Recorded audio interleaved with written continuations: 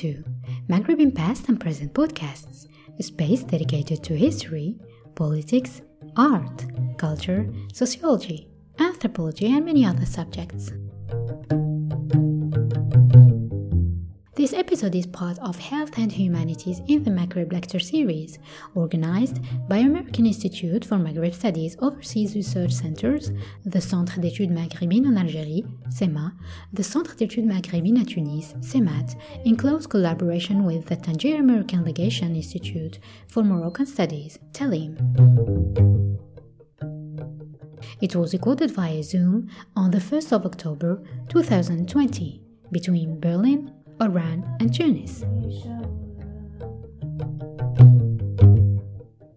In this episode, we welcome Dr. Tamara Turner, a cultural anthropologist and researcher at the Center for the History of Emotions at the Max Planck Institute for Human Development in Berlin, presenting a podcast entitled Judba, Genes, and Hal, Bodily Modalities of Mental Emotional Health and Musicotherapy in Algeria. Dr. Robert Parks, director of the Centre d'études maghrébines en Algérie, moderated the lecture and debate.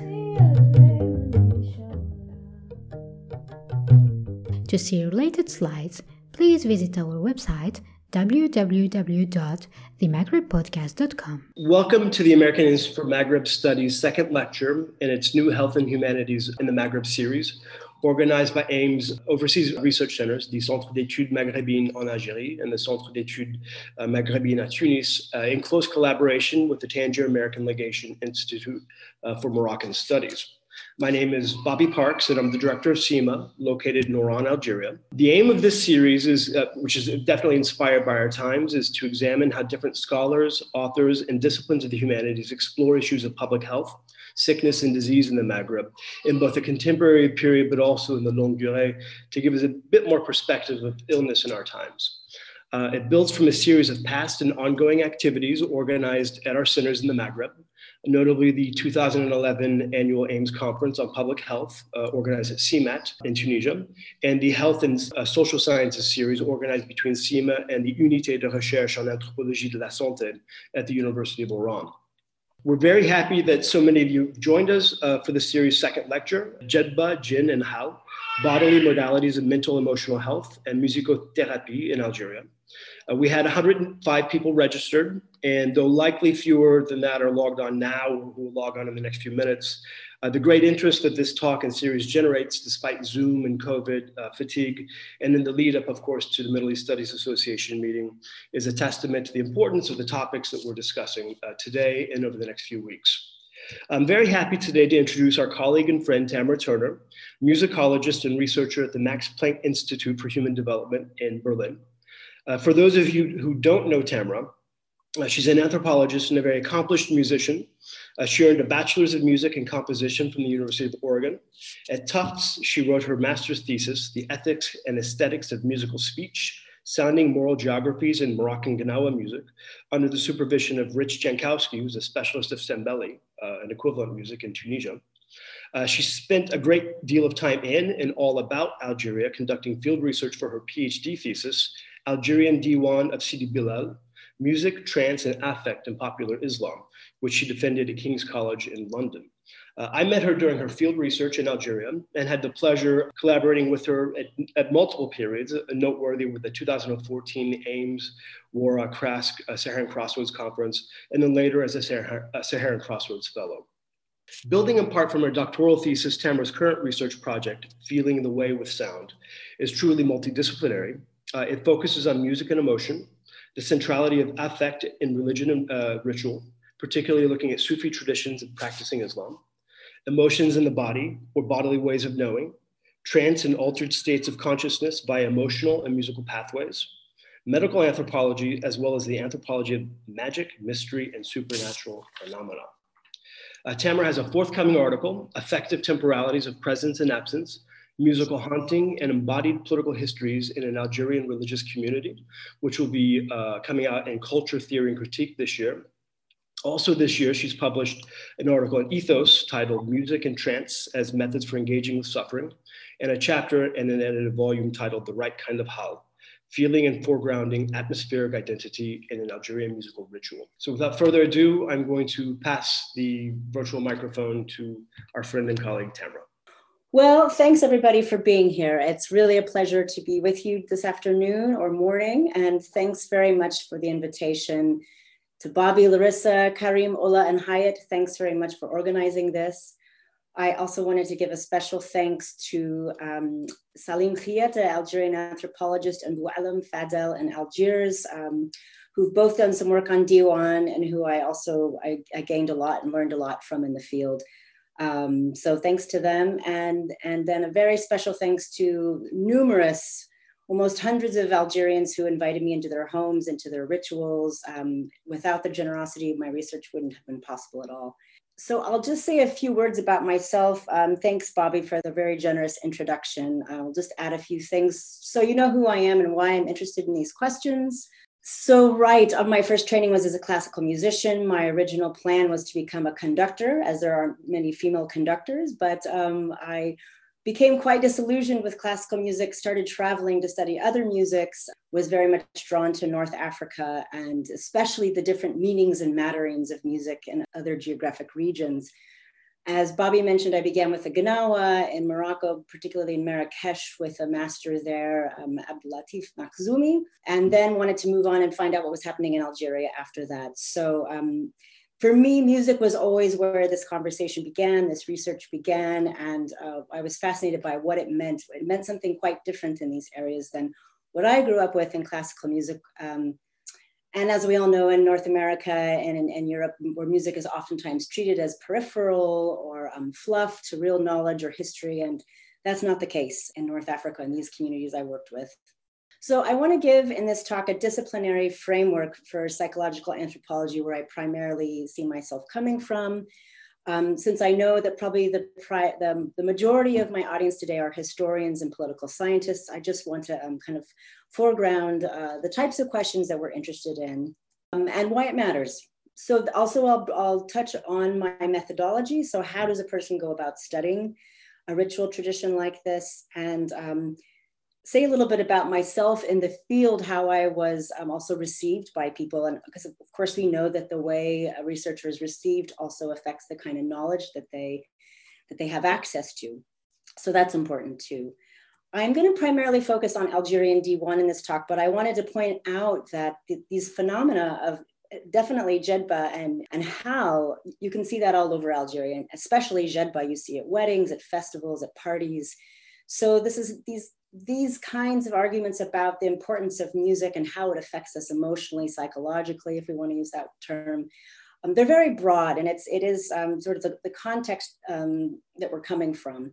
Whereas then the Buri or Hal, the Jinns or the Bore trance, that's more particular to Diwan. So I'll point that out. And I'm going to try to play 6 or 7 videos for you today. And again, thank you, Hayat and Ola. We spent at least an hour or more just trying to work out the text. So we'll see how it goes with the bandwidth. It might be a little bumpy, so apologies for that. I try to really make these things kind of fluid and elegant, but it probably won't be elegant today with switching back and forth between platforms. So I want to begin with 2 quotes that will be helpful to keep in mind throughout this talk. So much of what we in the West call psychological and locate in some sort of internal space in the head, in the mind, in the brain, in consciousness, in the psyche, is understood in many cultures in manifestly non-psychological terms and located in other spaces. And Diwan, I think, speaks to that. Secondly, by anthropologist Michael Lambeck, who also works on ritual and religion, we cannot peel back culture to reveal a purely biological layer. This is not to say that trance doesn't have psychological elements, obviously it does, but rather that they may not be any more basic than or isolable from the psychological and cultural ones. And especially the second quote brings to mind Geert's discussion of how we should not think of humanity as some kind of layer cake model where you have biology on the bottom, a layer of culture, a layer of religion, and so forth. I've heard it argued also as a hardware and software idea, so that we're all born with the same hardware and then culture is the software that we get. But actually more recent research in newish field neuroanthropology in the work of Greg Downey in particular is showing how cultural practice changes biology. So brains will remap with certain kinds of cultural practices or skill learning. So we could say that software can actually change hardware. And this becomes important when we start thinking about different notions of health, different notions of music in various places in the world. This is important to trance, I see, because what is considered pathological or normal in a culture is deeply influenced by the surroundings. So what we might see, what we even call spirit possession, is usually glossed as something pathological or problematic, certain kinds of dissociation. And well, even Jedba, I mean, if somebody started doing Jedba in the US, it'd be quite bizarre, but you see it all the time in North Africa. So that's part of my point. So one of the things I want to do to kind of give you a little sneak peek is to start with one of the videos here. And this will also be a good way to test how this is going to go. I want to play you a video of Jedba. And since this is going to be an audio podcast eventually, I'll just tell a little bit of what's happening in the video, also in case you can't quite see it if it's pixelated. So there's a young man on the left in red who is sobbing and crying, and he's surrounded by muqaddamin, who are these ritual leaders, who are comforting him, patting him on the back, and he's moving his body in trance to work out this suffering. What's really interesting and one thing to watch for is all of the direction going on. The musicians are being really carefully directed. It is almost like a conductor. The different instruments are being stopped and started. The gentleman, the young man's being encouraged quite a lot. So this will give you just something to look for. So let me pull up now. Okay, and let's see how this goes.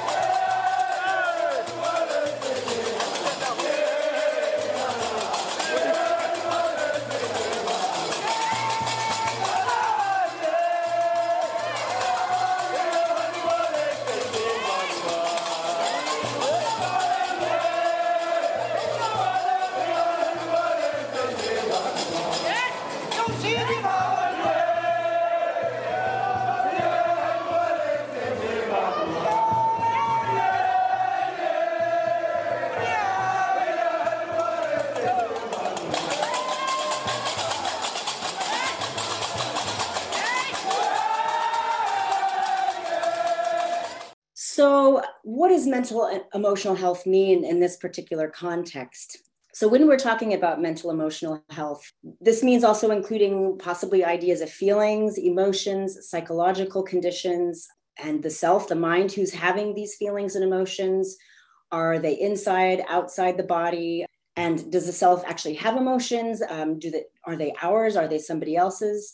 These are the kinds of questions that came up for me in D1.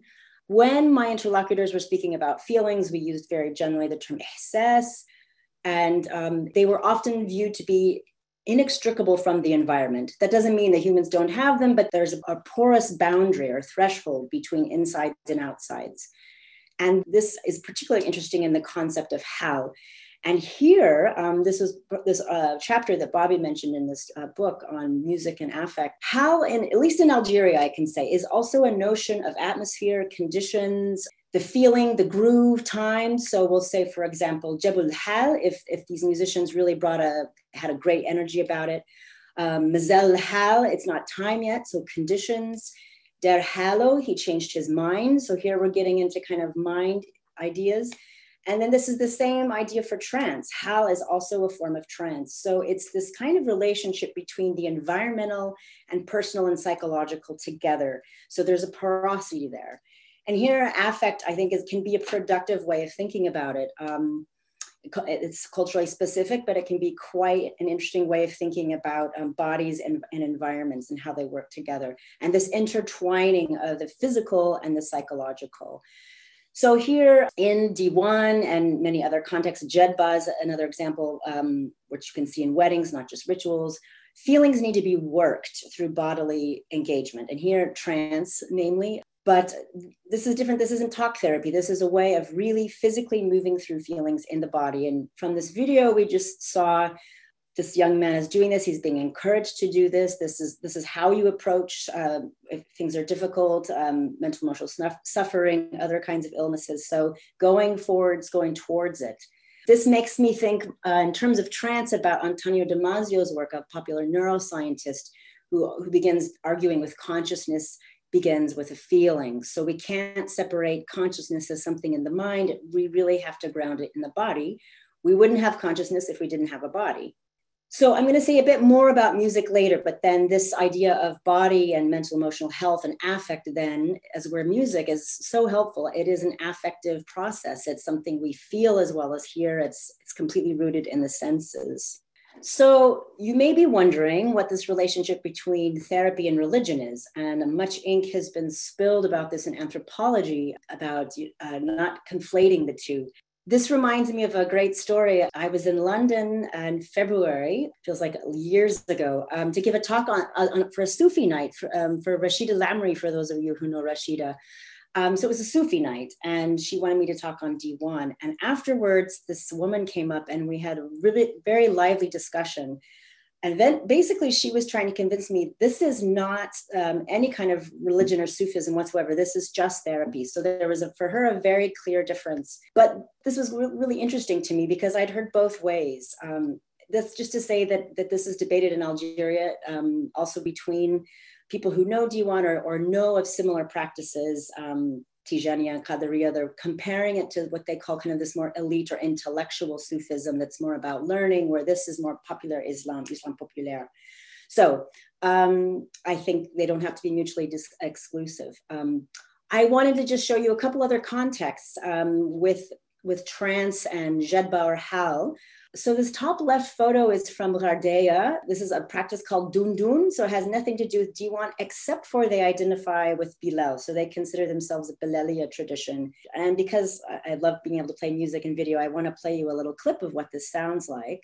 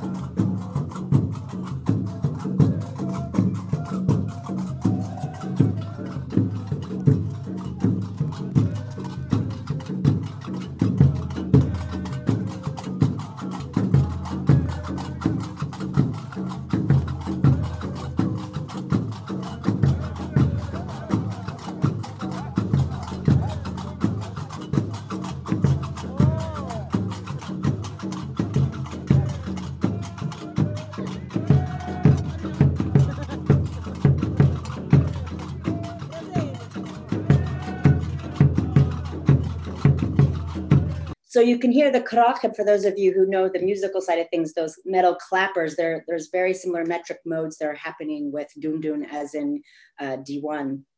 The bottom left picture is the wife of one of the masters, and there's women's groups as well. They play for a lot of weddings in the Imzab. And I was really fortunate to basically follow them around like a groupie all over the Imzab, going to these women's dundun rituals. And so that's also a really interesting tradition, also involving trance. And then finally, a women's Tijaniya group that I went to in Oran, and I'll give you a little taste of that. Also, lots and lots of jedba and hal happening there.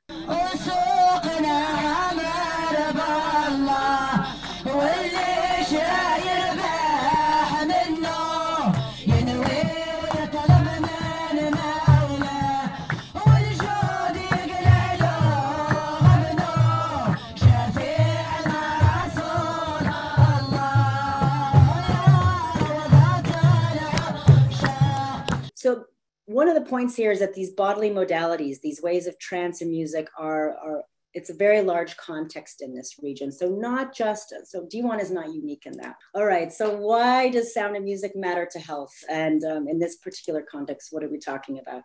So here, those ethnomusicologists, those few ethnomusicologists who are out there will know this. We have to remember that while music may be ubiquitous as a practice, it is not universal in its meanings and its usage and its impacts. And as I mentioned before, when we're coming from I'm personally coming from a musical tradition where music was sort of considered auxiliary, or it's a nice thing, it's aesthetic, you like it, and you go to the symphony. It's a very different thing here. In fact, there was one Diwan elder who told me, that we never talked about Diwan music. There was no such thing as Diwan music until probably the 60s, because it was just Diwan. The music was totally inseparable from the ritual. It was just part of the mix. So we didn't think about it as this different notion. So that's really important. And then, of course, that we're dealing with the senses. And we know, especially from our friend Merleau-Ponty, that senses are constructed. They're not passive. They're not natural, that different cultures in the world have a different number of senses. They understand them differently. And in the Diwan context, I came to be convinced that sound and ways of listening and ways of hearing were very much like the gaze. And in anthropology, we have this sort of positionality of the way we learn how, instead of the gaze of how to look, it's kind of an oral gaze of how do we take something in and how do we listen to it. So music is not only socially powerful, which of course it is as part of a symbolic order, but also in the Diwan community is very much thought about as a kind of medicine, as energetically and vibrationally effective. And we can sort of compare this, if you want to think about this, like Ruqiyya, for example. I did a little bit of research on Ruqiyya when I was in Oran. I was based in Oran, by the way, and then traveled kind of everywhere, but mostly was in the West.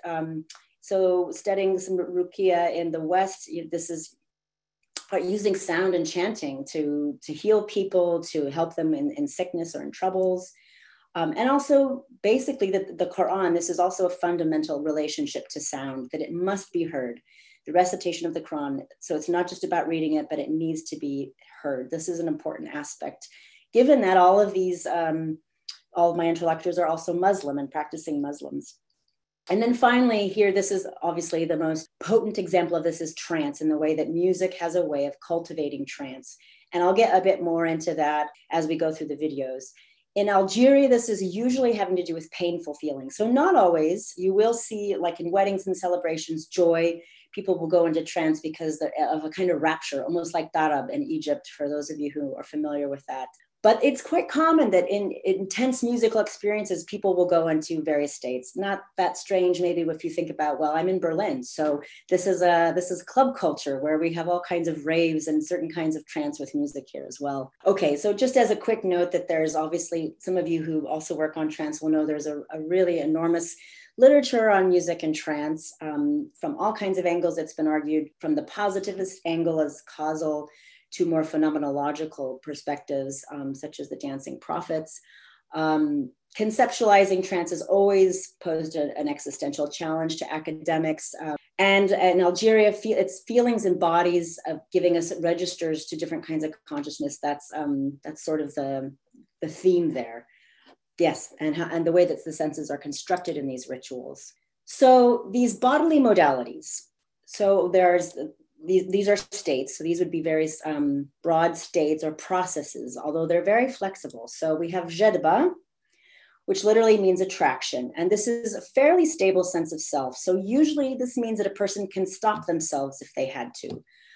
Some of you may have seen this at various social events. Then we have hal, which is sort of on the spectrum. One starts to lose control a little bit, and you start to see maybe a little bit of dissociation, a little bit of wavering of the self. And then, and this is also found in various contexts. Then we have bori, which is a Hausa word actually. And in Algeria, it's thought of as a spirit. It could be a jinn, but this is bodily inhabitation of some supernatural entity that then is sort of wrestling for power with the person who's inhabited.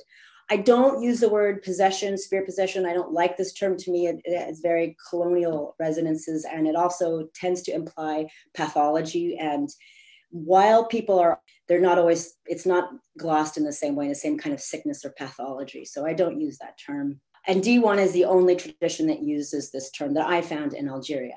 However, we have many different qualities of feeling that the individuals will use to describe trance. And to me, this was fascinating. It's like a virtuosity of ways of feeling one's body in trance. So all these different ways of being sick or struck and winded, inhabited, taken away, seized, or just kind of kind of being unaware. It's a bit like rib. So then we also have these verbs that people used when they were trancing of what it felt like to be in trance. So again, quite a large spectrum of ways of feeling oneself in trance. And none of these, especially with Jedba and Hal, and even Bori, they flow into each other. So none of these are contained. You often see somebody start off in Jedba and then sooner or later they're in Bori and vice versa. They move in between. So I've been talking for a while and I want to show you some more videos. So let's see how this next one goes. I'm going to show you another video of Hal. And this is from, I forgot to mention the first video you saw was from Awada and Arzu. And this next one is from Oran. And this man you're going to see trancing here is 80 years old plus. What's going to happen here is, so he's very well respected. We know that first because he starts to sing the texts of the song. And usually there's a person called the Kuyu Bungo who sits next to the Malam playing the gimbri, the kind of lute instrument, who sings the texts. But in this case, Belkher, who's dancing, he starts to sing the text. And this is quite significant. Then if you watch, so he starts to kind of hit himself at a moment. And now we know the trance is intensifying. A gentleman brings over Bechor or incense, and this helps him to transition into sort of a more gentle and relaxed state. So he's a little bit agitated in the beginning, and then the Bechor helps him transition, and that is part of its role. And then at the end, quite significantly, you see him stop the musicians, and this only happens if somebody is really highly respected. So usually a muqaddam or the musicians will stop it themselves. So there's definitely a power hierarchy going on here.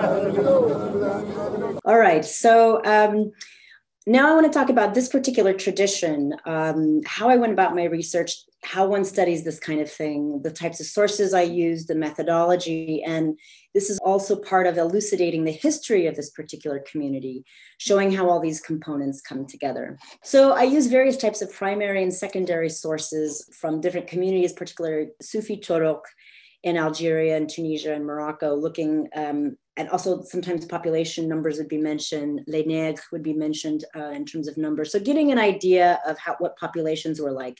It seems that the height of Diwan was really during the Ottoman period.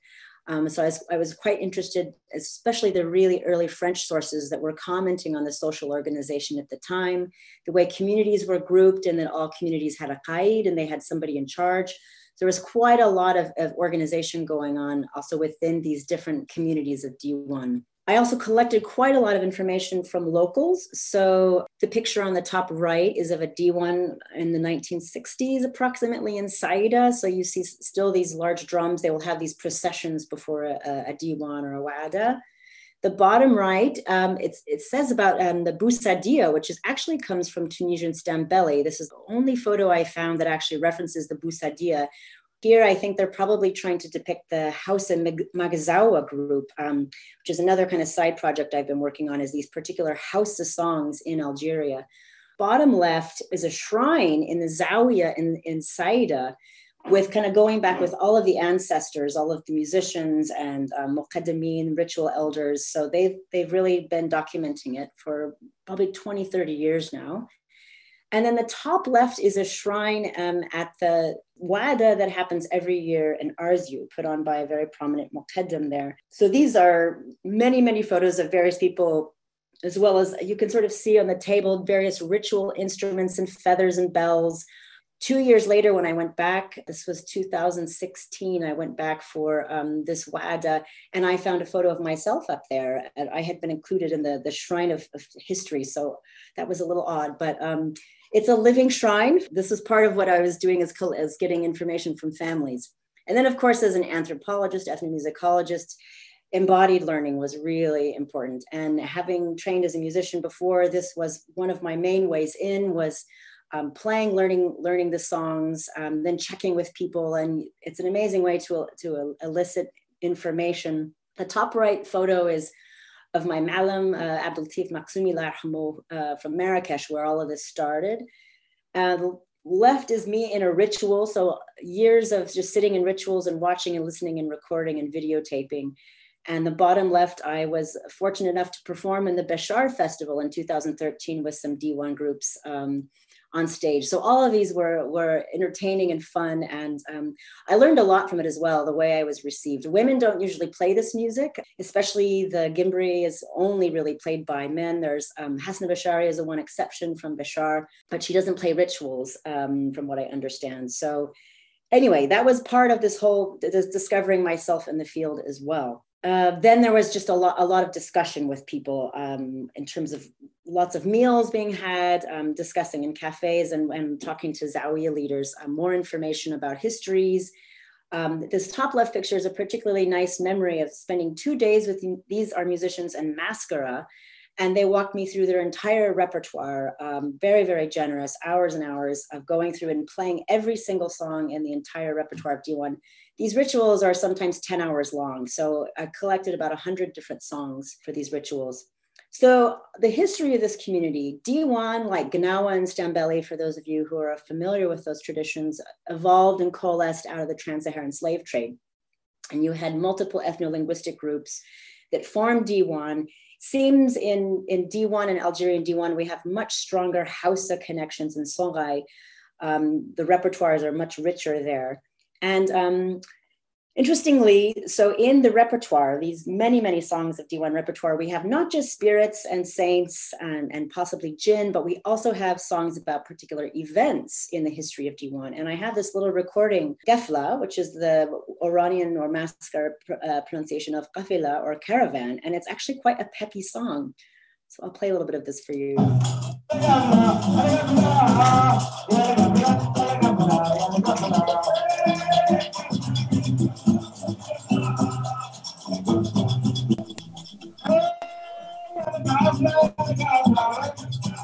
So in Algeria, in North Africa, particularly Algeria, this is a picture from Saida. These ethno-linguistic groups were gathered in Graba or the Gurbis. And this is a photo from that's actually, I believe, hanging in the Zawiya in Saida. This was a Gurbi inside at the time. Sometimes they would also call them village nègre. And apparently up until independence, Diwan was quite strong. It was the changing of the social structure that did really shift also the communities of Diwan. We find also connections to Bilal and related communities far south as Timimun. Then next, I wanted to give some background on its relationship to Sufism before we move on to more the ritual. So Diwan has very particular relationships to Sufism, ideas about rapture, transcendence, which you'll find in a lot of Sufi writings. They're not technically a Sufi group. They don't have a sheikh that they can trace through a silsila, so they don't have this lineage of knowledge. But they use most of the concepts, a lot of the vocabulary, and we can say basically a Sufi epistemology in the way that they approach their rituals. Various turuq, so Sufi orders across North Africa, they're very porous. So I would often find Qadariya adepts or Aisawa adepts coming to Diwan rituals and vice versa. When I attended the Tijania one, some of the Diwan women would come, and they all sort of moved in between the various turuq, which I thought was quite interesting. So it's kind of a community as well, even though the Balalia groups, Diwan, because they don't have a sheikh, but they consider their spiritual father to be Bilal. They share rituals sometimes as well. So it's quite fluid. And there's this debate, I think I mentioned, of between popular Islam or is this Sufism in Algeria. So it is quite fluid though. During the annual Wa'ada in Saida, so a Wa'ada is a large gathering here of Diwan groups from across the country who then come for 5 days, sometimes 5-6 days of playing Diwans every night. Really exhausting. So basically 5 nights of no sleep. You sort of sleep a bit during the day. There's sacrifices and various groups are performing each night. But all of this kicks off with Quranic recitation in Saida. And I thought I'd play a bit of this for you as well. It's quite lovely.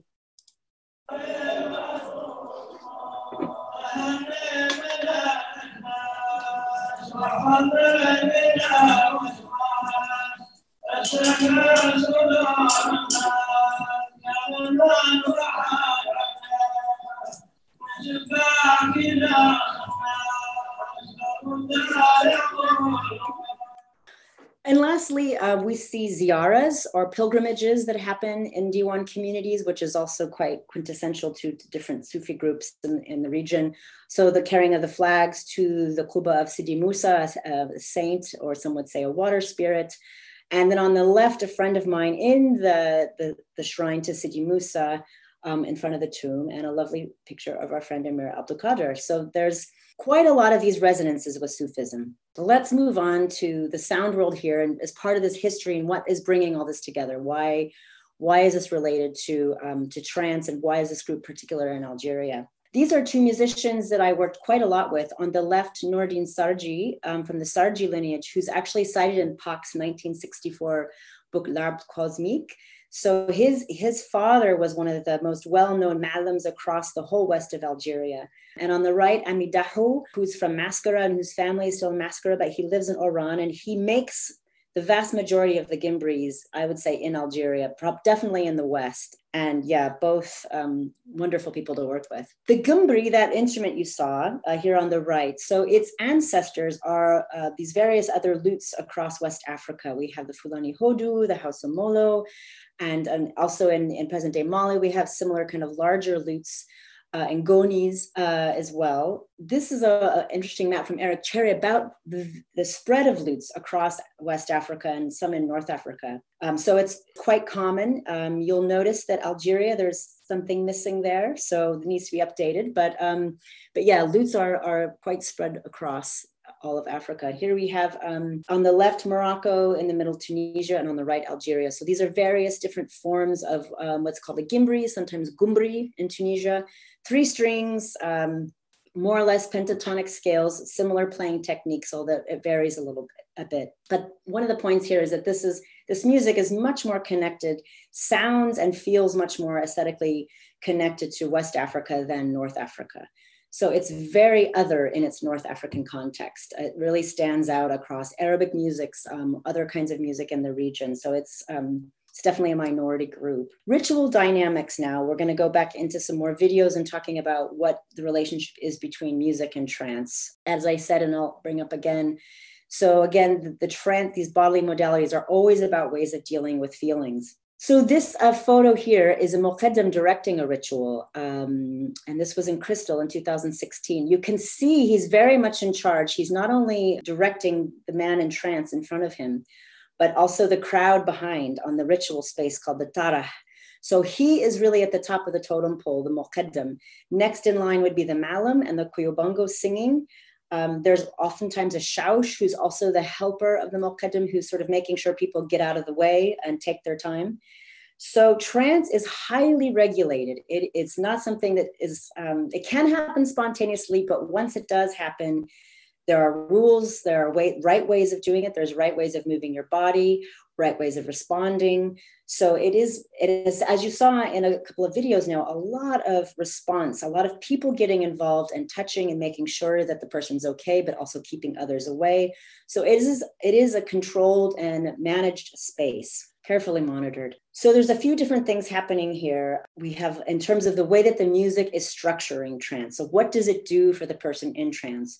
People will always say that their trance begins with some kind of affective unsettling.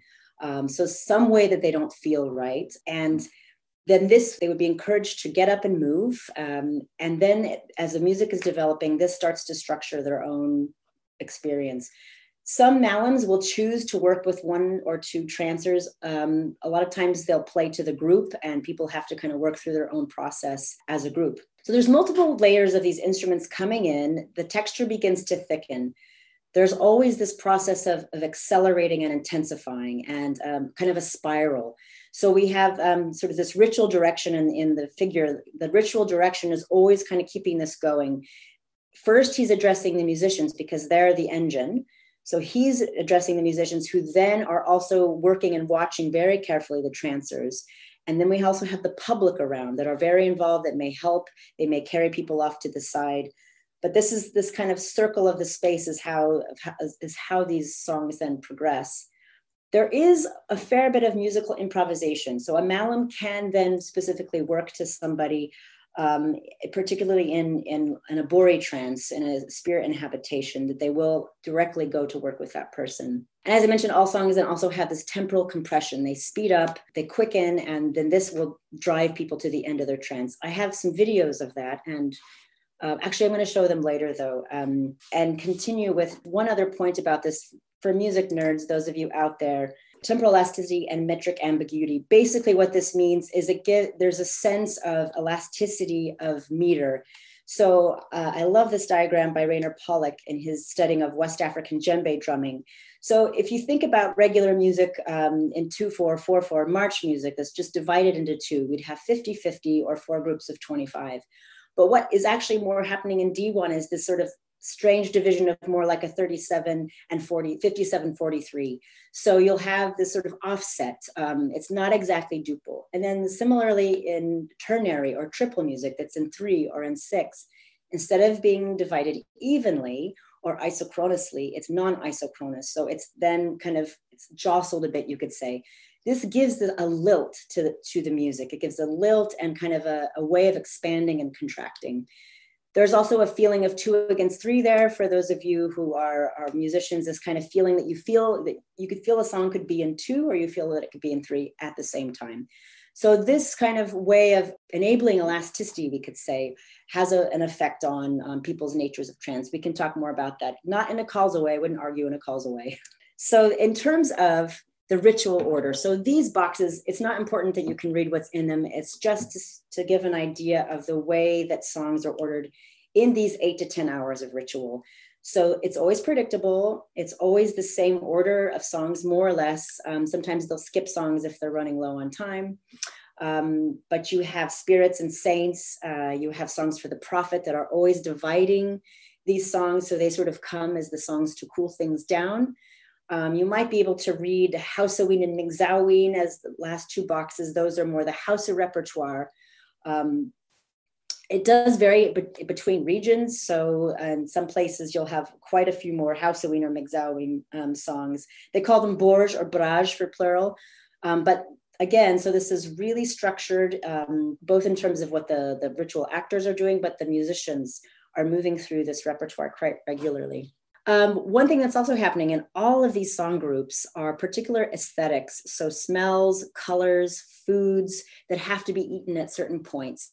So it's stimulating all of the senses. They're all involved in these ritual worlds. Some of these song families are connected to history and memory. I mentioned the one about Qafla, the caravans.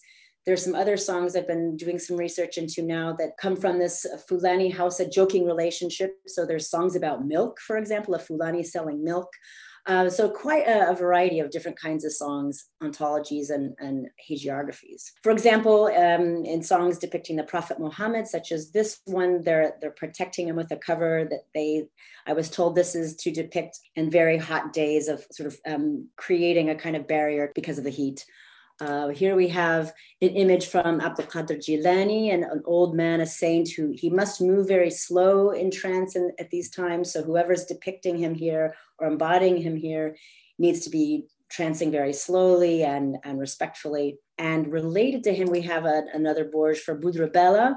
Here we have the Lebtana, or sheepskin, that is supposed to evoke, well, I was told Sufis in kind of the way that they didn't have much to dress in. So a lot of, basically all of these songs are going to have certain objects and depictions of personages that they are set out to accomplish. So I want to come back to this slide now and do a little bit more with videos of showing differences between these. So we talked about Jedba and Hal and Bori, and I showed you two videos of Jedba, which I mentioned is where somebody can usually stop themselves if they need to.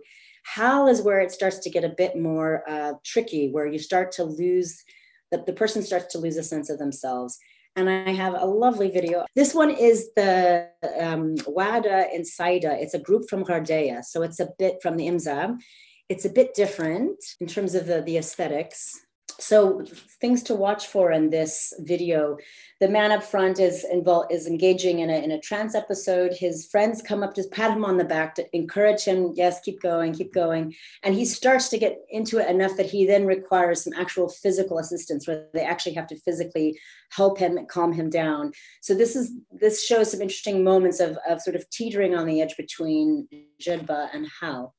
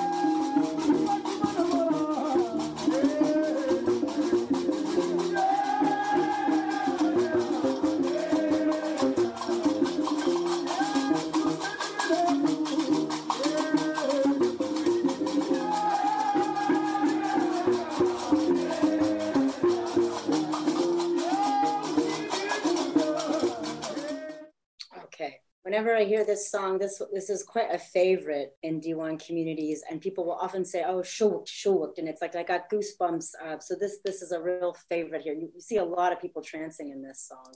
So that was more of an example of how you saw how he was struggling, how his people came to his aid to help him transition. The ways that people talk about the trance process. So I mentioned there's this moment of unsettling, and you'll see people rocking, they'll begin to cry, they'll curl up in a ball, they'll fall on the floor. One man, a couple of times I saw people go completely rigid and paralyzed. The idea is that they always have to be helped to the tarah, to the space in front of the musicians, and they have to work this through their body. So, right, there'd be oftentimes the women around me who would start crying, and you would hear the other women say to them, Nodi, get up.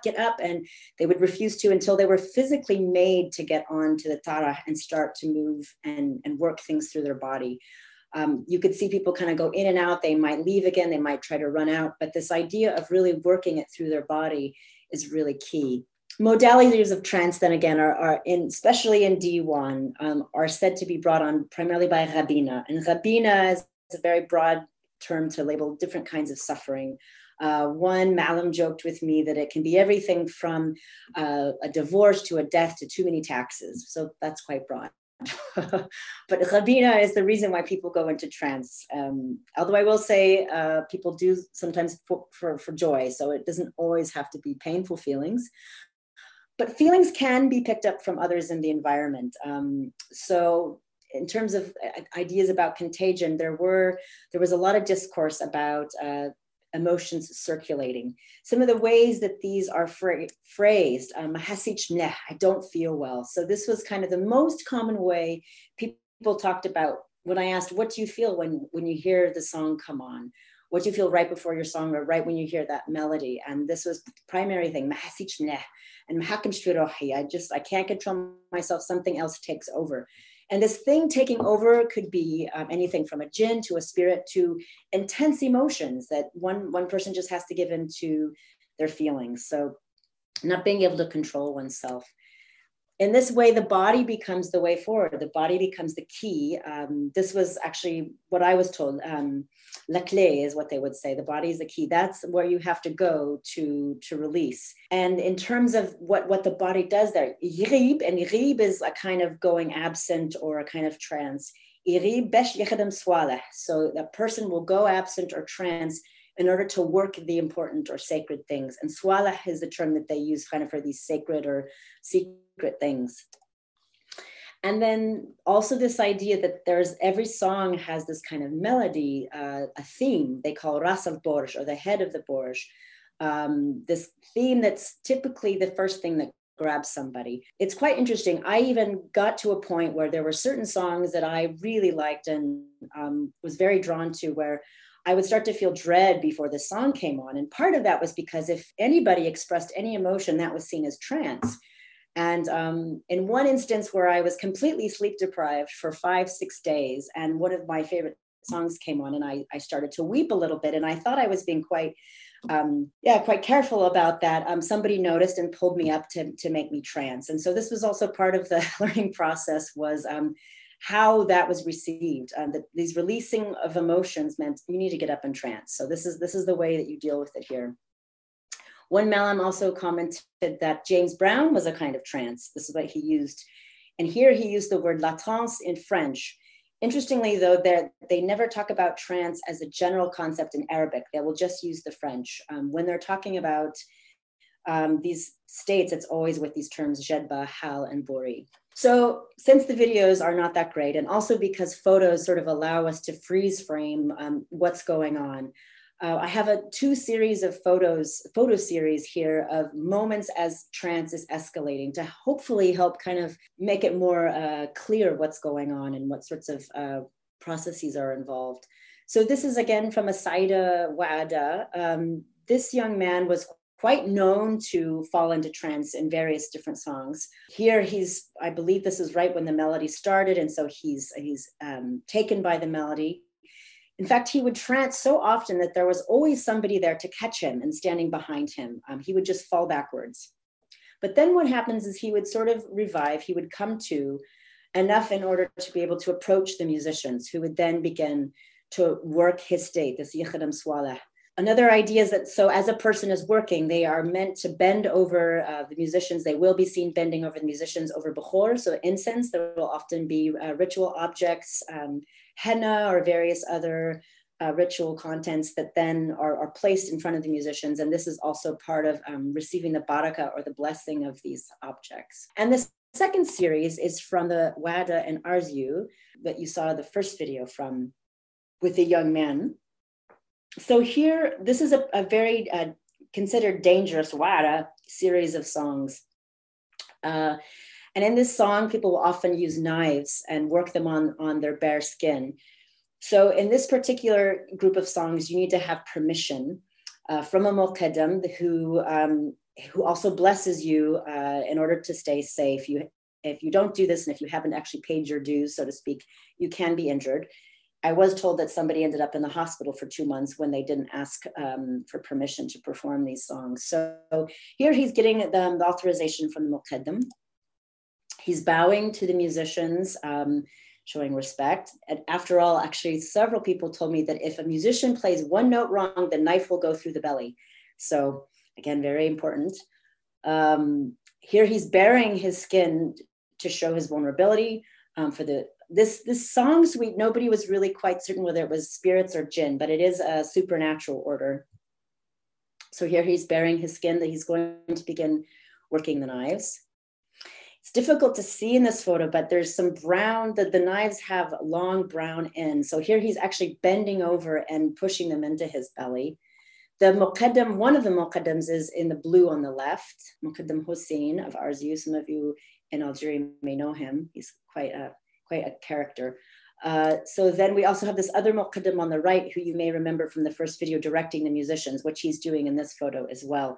Here you can see the knives a bit better, these sort of long brown things coming out towards his knees. more directing of the music. So just like we saw what probably most clearly in that first video, where the directing of the musicians is really important to controlling and to this right balance of controlling the trance and also kind of pushing it forward necessarily. And finally, the sort of moment of apex where he, whatever sorts of emotions or affects he's going through is sort of this culmination here towards the end of the trance.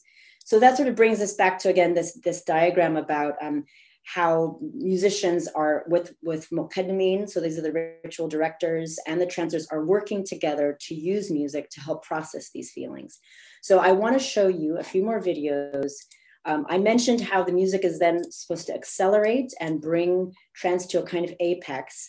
And I have a great video of that here. This is from, it's kind of a diwan, but it was at the Dar al-Thaqafa in Sidi Bel Abbas. So it was sort of a diwan, but it was the whole public, anyone in the public could come. So it was a bit like something between a diwan and a festival. But in any case, this is the same young man that you saw in the very first video, who has quite a dramatic way of finishing his trances. And there's a really fascinating moment. If it comes through in the video, I'm not sure, but these karakeb, these metal clappers that are playing, he really wants to hear the gimbri. So at a certain moment, the gimbri is playing and the karakeb start to come back in, and he actually sort of waves his hands, which is a known sign for no, stop.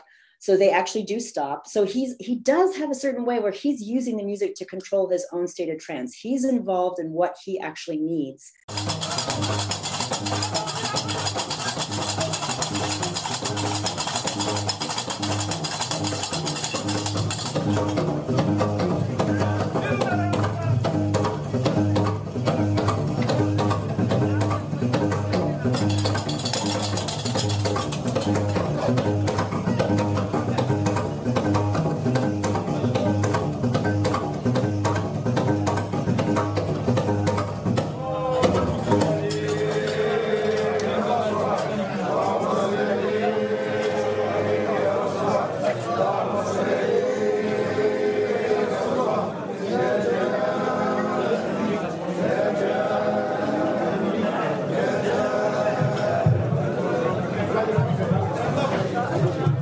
Okay, I don't know if you guys caught that where he made the motion to the musicians, but that's quite a common thing to see. I have one more example of this as well.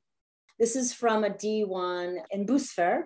And in this case, the muqaddam stops the music. So the muqaddam is watching the trancer, and he decides that this guy's done, that he's had enough, whatever he was trying to work out. Okay, your turn's over. Nuba, nuba, your turn's over. Which is another way that people are involved. So sometimes the trancers can stop the music, or the muqaddimin can stop the music. Don't think I really ever saw musicians stop the music themselves. Usually it's songs will be cut off by somebody.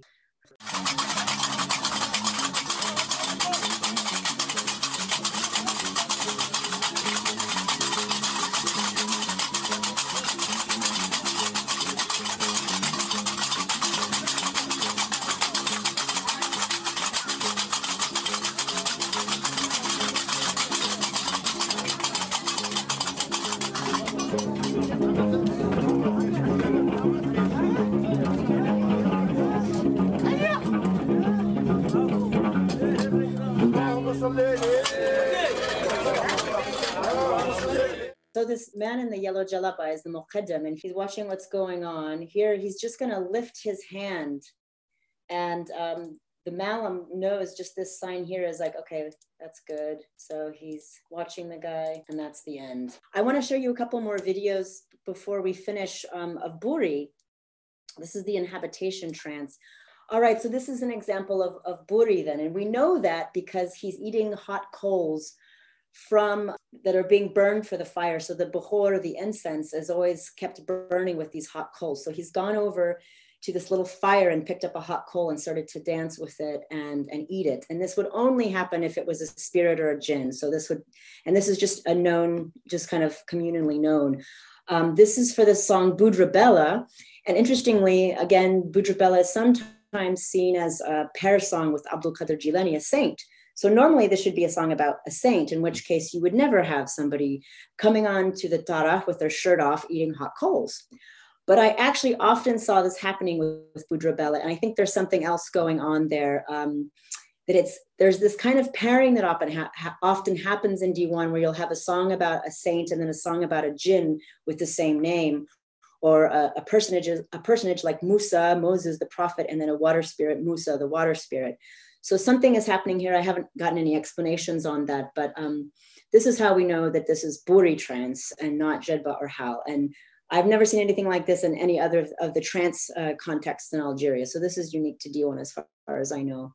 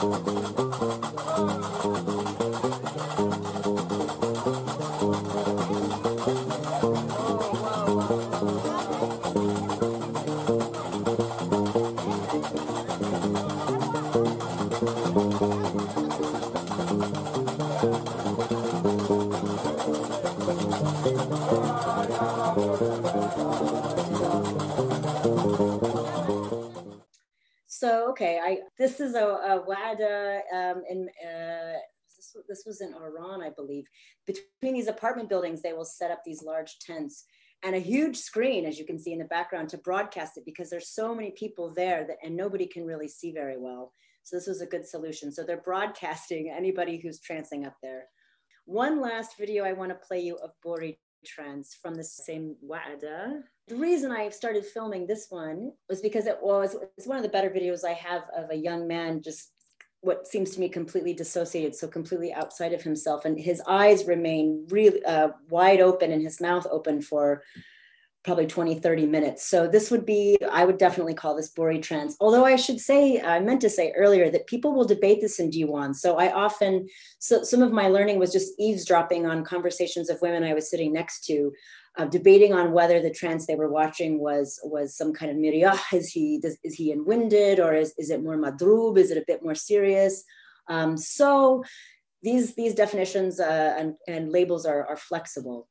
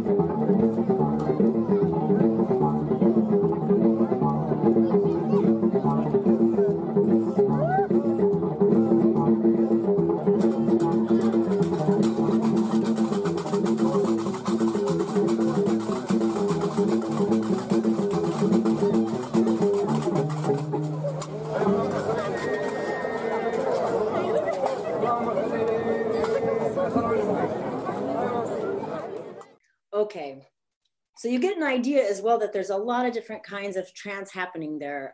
With this beating of the bulalet, which are these whips of Hausa origin, actually, that happens quite commonly throughout the Diwan ritual as well. Knives and whips, which tend to be more on the Hal Tabori spectrum. You wouldn't see that so much in Jedwa. So I hope you've been able to get something from the videos, some idea of what's going on here. Thanks very much, everyone, and I look forward to your questions and comments. Thank you very much, Tamara. It was a great presentation, and I think the video worked more or less great.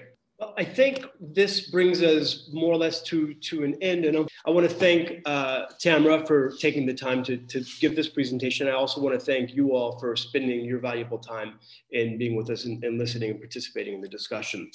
It was a great lecture, and again, Tamara, it was great. Thanks, Bobby. Thank you very much, everyone. Thank you all. Thanks for coming.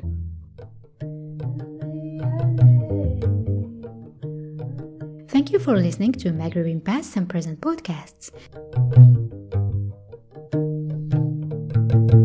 To see related slides, please visit our website www.themaghrebpodcast.com.